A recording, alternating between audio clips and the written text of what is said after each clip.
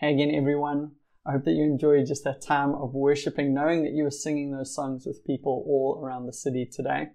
Now, we've been talking about gospel renewal for the last couple of weeks in our In Durban as It Is in Heaven series, and I'm hoping that there is almost an excitement growing in you to see this realized in our city. Now, as we prepare for our time of fasting and prayer this week, I wanted to speak about the kingdom come this morning. Actually, this vision, this idea of what it looks like for the kingdom of God to come in our lives and in our city, what it'll look like for that to be realized, to give us something of a vision as we pray this week. And I'm hoping you're feeling a little bit impatient, like almost there's a desire to see this happen more and more that's growing inside of you. And whenever I think of being impatient, I think of myself in a car on a long road trip.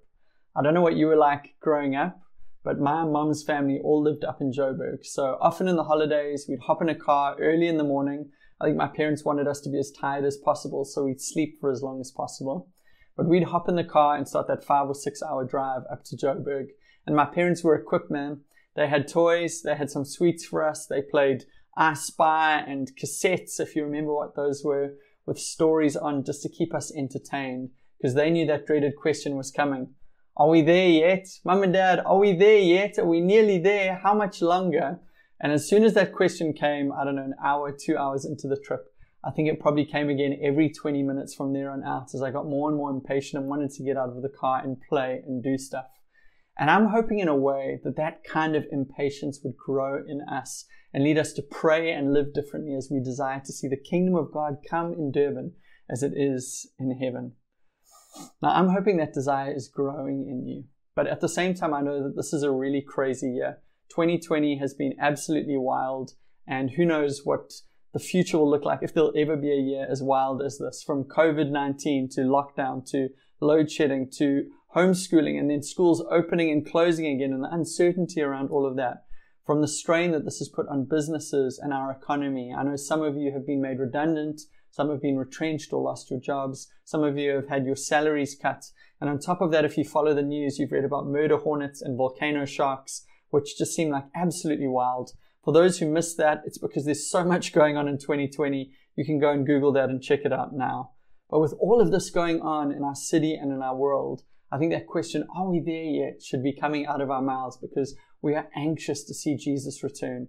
We are anxious to see His kingdom come, His will be done, this renewal to be realized, for salvation to go out, and for Durban to be transformed as it is in heaven. Well, this morning we're going to look at one of the most famous kingdom passages. It's a passage out of Isaiah chapter 9 in the Old Testament, and this was written about 700 years before Jesus was even born, but it's speaking about Him from back then. Isaiah the prophet is writing and prophesying about the Messiah who would come, Jesus Christ, and the kingdom that He would bring with Him. And I think as we look at this passage together, we're going to get a better idea of what the kingdom is all about, what it looks like, and hopefully feel excited to see the kingdom come in our lives and in our city. So let's read together. The people who walked in darkness have seen a great light. Those who dwelt in a land of deep darkness, on them has light shone. You have multiplied the nation, you have increased its joy. They rejoice before you as with joy at the harvest, as they are glad when they divide the spoil. For the yoke of his burden and the staff for his shoulder, the rod of his oppressor you have broken, as on the day of Midian. For every boot of the tramping warrior in battle tumult, and every garment rolled in blood will be burned as fuel for the fire. For to us a child is born, to us a son is given, and the government shall be upon his shoulder, and his name shall be called Wonderful Counselor, Mighty God, Everlasting Father, Prince of Peace.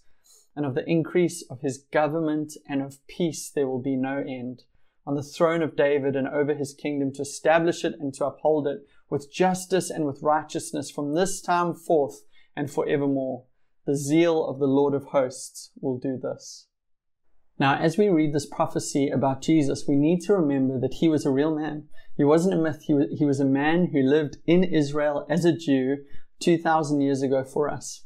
And when Jesus was born, He was born into a time where the Jewish people had been going through a really tough time for over 500 years now. You see, on the 16th of March, 597 BC, the nation of Israel had been taken captive by Babylon. The Babylonians had come and overthrown them and taken them into captivity and ruled and reigned over them. And over the next 500 or so years, nation after nation, from the Babylonians to the Persians, from the Persians to the Greeks, and now from the Greeks to the Romans, had ruled over and oppressed the people of God. And they came to God and cried out to him to set them free from the captivity that they were in. But 597 BC wasn't the first time that the Israelites had been taken into captivity. See, the Jewish people had been oppressed by Israel in 1300 BC for about 400 and something years. And back then they had called on God for deliverance, and God had raised up Moses as this leader who would lead the Israelites out of captivity in Egypt and into the promised land that God had for them. And there were these incredible miracles that God performed to set them free, kind of climaxing in the Red Sea being parted and the people of God going through and getting to the other side and the sea closing behind them. And in that moment, after they'd witnessed God do this mighty work, the people burst into song. Now, I don't know the tune, so I'm not going to sing it, but let's imagine it was even better than Taylor Swift's new album. Exodus 15:11, "Who among the gods is like you, Lord? Who is like you, majestic in holiness, awesome in glory, working wonders? The Lord reigns forever and ever." And the people of God here, free from slavery under Pharaoh in Egypt, are now free to worship God, and they are under his kingly rule in his kingdom. And now what we see is that centuries later, as we get to the words of Isaiah and to the life of Jesus, that the people of God long for God to rescue them once again, to do what he's done before for them under their Roman oppressors. They wanted God to move in his mighty kingly power again to set them free. And in the book of Isaiah, God promises that his kingdom is on his way. In fact, Isaiah is one of the longest letters in the Bible. It's 66 chapters, and 40 of those 66 chapters all speak about the kingdom of God that was to come. And if what Isaiah prophesied in his letters is anything to go by, then what God is going to do with this new kingdom is even more impressive than what he did in the past, setting the Israelites free from Egypt. He's doing a new thing, but it's an even greater thing than what he's done before. So they were so excited, they couldn't wait for this freedom.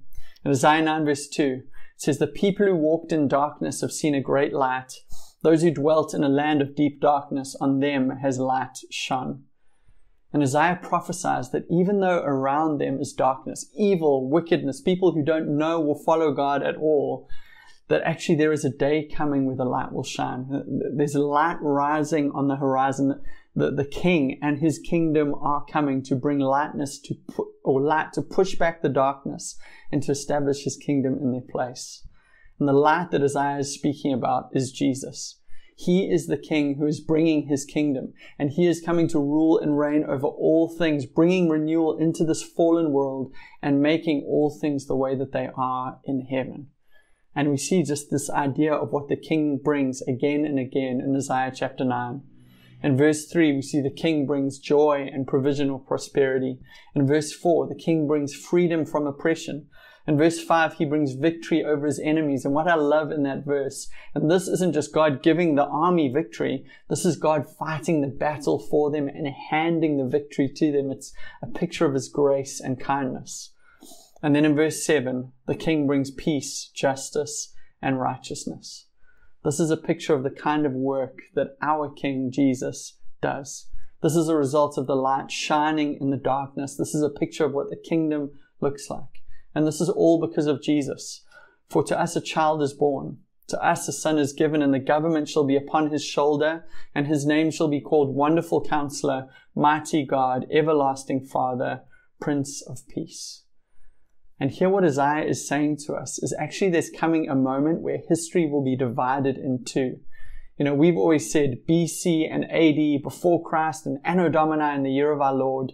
But actually this is saying that the moment that will divide history is Jesus' coming, but it will divide it between before the king and after the king. Or for the Israelites who read this letter and other prophetic letters like it, They thought of the world as these two ages. The first was the present evil age, where things were not the way they should be.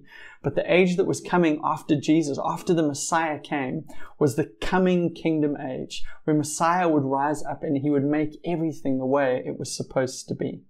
So let me nerd out with a bit of a graph and break that down for you a little bit more. Here we see the present evil age where injustice reigns and where darkness is everywhere. But the kingdom age is coming, where justice will come and God will break into our world and make things the way they should be, and where his light will shine to displace the darkness. In the present evil age, we see very little work of the Spirit, oppression, guilt, sickness, brokenness, distress, and despair. But as the kingdom of God comes, we see the Spirit poured out. We see salvation and forgiveness, healing and wholeness, peace, comfort, and joy. In the present evil age, the nations oppress God's people. But in the kingdom age, the nations chase after Jesus and become God's people. In the present evil age, there is death, but in the kingdom age, actually death is destroyed and is no more, and instead resurrection life reigns. And in the present evil age, we see a fallen world, but in the kingdom age, we see new creation. And that's what this series is about. It in Durban, as it is in heaven, is about this. Seeing the kingdom of God coming in our lives, in our homes, and our city in these ways. So what is the kingdom of God? Well, Jeremy Treat defines the kingdom of God as God's rule through God's people over God's place. Dr. Anthony Bradley says, the kingdom of God is the reign of God dynamically active in human history through Jesus Christ over the entire cosmos. And I love that quote because of that word cosmos. You see, that doesn't just mean the earth, that means all things. It includes industry and technology and recreation or your hobbies. It includes the arts and music and education and commerce and politics and so on, which means that all things matter to God, and that as Jesus the Messiah is coming, that his kingdom is coming over all things. And what we see in Isaiah 9 is that as the kingdom of God comes, it brings peace with it. Peace is a product of this kingdom. Now, in the Bible, peace is the Hebrew word shalom, which means more than just peace or rest or peace of mind. It means more than just an end to a war or no relational fracture. Shalom is the way things ought to be. Shalom can be defined as peace, prosperity, safety, wholeness, health, satisfaction, fulfillment, blessing, and universal flourishing. And the Jewish people actually used to greet one another. They'd say hi and bye by saying shalom. And it was this blessing for the person that it was spoken to, meaning, may your life be filled with health, with prosperity, and victory. Tim Keller defines it this way. He says, shalom experienced is multidimensional, complete well-being. Physical, psychological, social, and spiritual. It flows from all of one's relationships being put right with God, with oneself, and with others. Shalom is perhaps the most basic characteristic of the future kingdom of God, a time when the Lord himself comes to heal all that is wrong with the world. Doesn't that sound like what you most desire right now? I want to say that is the good news of Jesus to us this morning, that as the King comes in our life, his kingdom comes and brings that shalom with it. Now, the Jews who read the book of Isaiah in Jesus' day expected the Messiah to come in a certain way, to end the present evil age and to bring his new kingdom and shalom with it. And they lived agonizingly because they knew this day was coming, but they had to deal with the suffering and hardship and sin and evil and brokenness around them. And they prayed faithfully that God would send Messiah to set them free and to bring his kingdom. And when they pictured this Messiah, they had a very specific picture in mind. This Messiah was a mighty army general who would come either with miraculous power or with military might to set them free from their Roman oppressors and captors and to lead them into a new glorious age for the people of God. Now that's what they expected, but that's not really what they got. You see, in the story of the Messiah coming, first we see John the Baptist arriving on the scene and saying, "Get ready, Messiah is almost here." And then he arrives, Jesus comes, the light is shining into the darkness. And he says, repent and believe the good news, for the kingdom of God is at hand. It's here now. And then what Jesus does is he continues to teach about the kingdom and to demonstrate the kingdom, healing the sick, casting out demons, doing the work of the kingdom. And then he dies on the cross for the sins of the world and is put in a tomb and then resurrected and ascends to heaven. And he sends the Holy Spirit to the church to empower them to continue to do the work that Messiah had been doing. And then the church started to share the message that Jesus is the Messiah and that his kingdom has come. And a lot of people had a problem with that. For example, Paul the Apostle, one of the famous leaders in the Bible, before he was a Christian, he was a devoted Jew. He was an incredible Pharisee, this up-and-coming religious leader, and he really took offense at this Jesus movement, the way, as it was called. You see, he had his mindset steeped in this Old Testament expectation of what the king, the Messiah, would look like and what it would look like when his kingdom came. And the fact that Jesus, the so-called Messiah, had come and had been killed on a cross and now was gone, and actually the Roman Empire hadn't been overthrown, this made no sense to him. You know, the Messiah who was coming would defeat his enemies. He wouldn't be defeated by his enemies. He wouldn't die on a cross for sure. He would reign on a throne. But here in Acts chapter 9, we see something of Paul's encounter with Jesus and how it changes his life forever. As he traveled and was nearing Damascus, a light from heaven suddenly flashed around him. I think that's quite significant that we see that. In Isaiah 9, this light shines into the darkness. And here, that's the first thing Paul sees. A light from heaven suddenly flashed around him. Falling to the ground, he heard a voice saying to him, "Saul, Saul, why are you persecuting me?" "Who are you, Lord?" Saul said. "I am Jesus, the one you are persecuting," he replied. "But get up and go into the city, and you will be told what you must do." The men who were traveling with him stood speechless, hearing the sound, but seeing no one. And Saul got up from the ground, and though his eyes were open, he could see nothing. So they took him by the hand and led him into Damascus. He was unable to see for 3 days and did not eat or drink. And then God sends a simple disciple, not one of the apostles, not a super leader in the church, just an ordinary man or woman named Ananias, and sends him to Saul. Ananias went and entered the house. He placed his hands on him and said, "Brother Saul, the Lord Jesus, who appeared to you on the road you were traveling, has sent me so that you may regain your sight and be filled with the Holy Spirit." And at once, something like scales fell from his eyes, and he regained his sight. Then he got up and was baptized. After taking some food, he regained his strength. Paul has made this massive discovery. The Jesus he rejected and was actually persecuting, arresting, and even killing followers of Jesus. He realizes that this Jesus all along is the Messiah. So that is a revelation for him. But more than that, he has a revelation of the kingdom of God. Remember, just like the other Jews, Paul expected the kingdom of God to come in a certain way and to end the present evil age and to bring this kingdom age with him.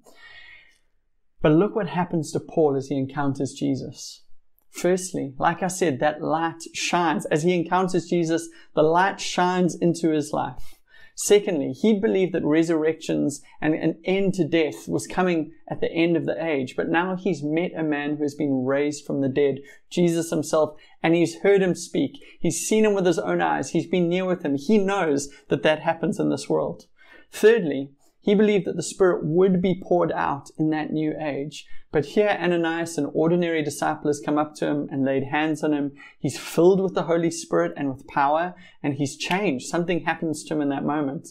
And finally, he believed that broken bodies would only be restored at the end of the age. But look, he was blind, but now he's been healed and he can see again. So Paul thinks to himself after this encounter, wow, so many signs that the kingdom of God has come and that Jesus is the Messiah. But at the same time, as all of this is going on, he looks around him to his surroundings, to what's going on in the city that he's in, and he says, but this is not the way it should be. The kingdom won't look like this. There's still sin and evil and brokenness. Things are not the way they should be. And this is the tension of God's kingdom. We live in this tension of the already and the not yet, that the kingdom has come, but it is still coming. And we live in the reality that we've experienced so much of God, but where is he out there in the brokenness in our world? Oscar Cullmann suggests an analogy from World War II, which I think helps us to understand this day. History tells us about two really important dates at the end of World War II. The first is D-Day, which happened on June the 6th, 1944. So when the Allied forces landed on that beach in Normandy in France. And that was a defining moment, a turning point in the war. You see, once this landing was completed and they took that beach, Hitler's fate was sealed. The war was essentially over. Yet total victory in Europe took another 11 months. It only occurred on the 7th of May, 1945, when German forces finally surrendered in Berlin. That was VE Day, the moment of final victory. So that time between D-Day and VE Day was a time when the war had been won, but was not yet won. Although the enemy had been mortally wounded and it was game over for them, they were still putting up a fight and wouldn't immediately succumb. And for Christians, really the cross was D-Day for us.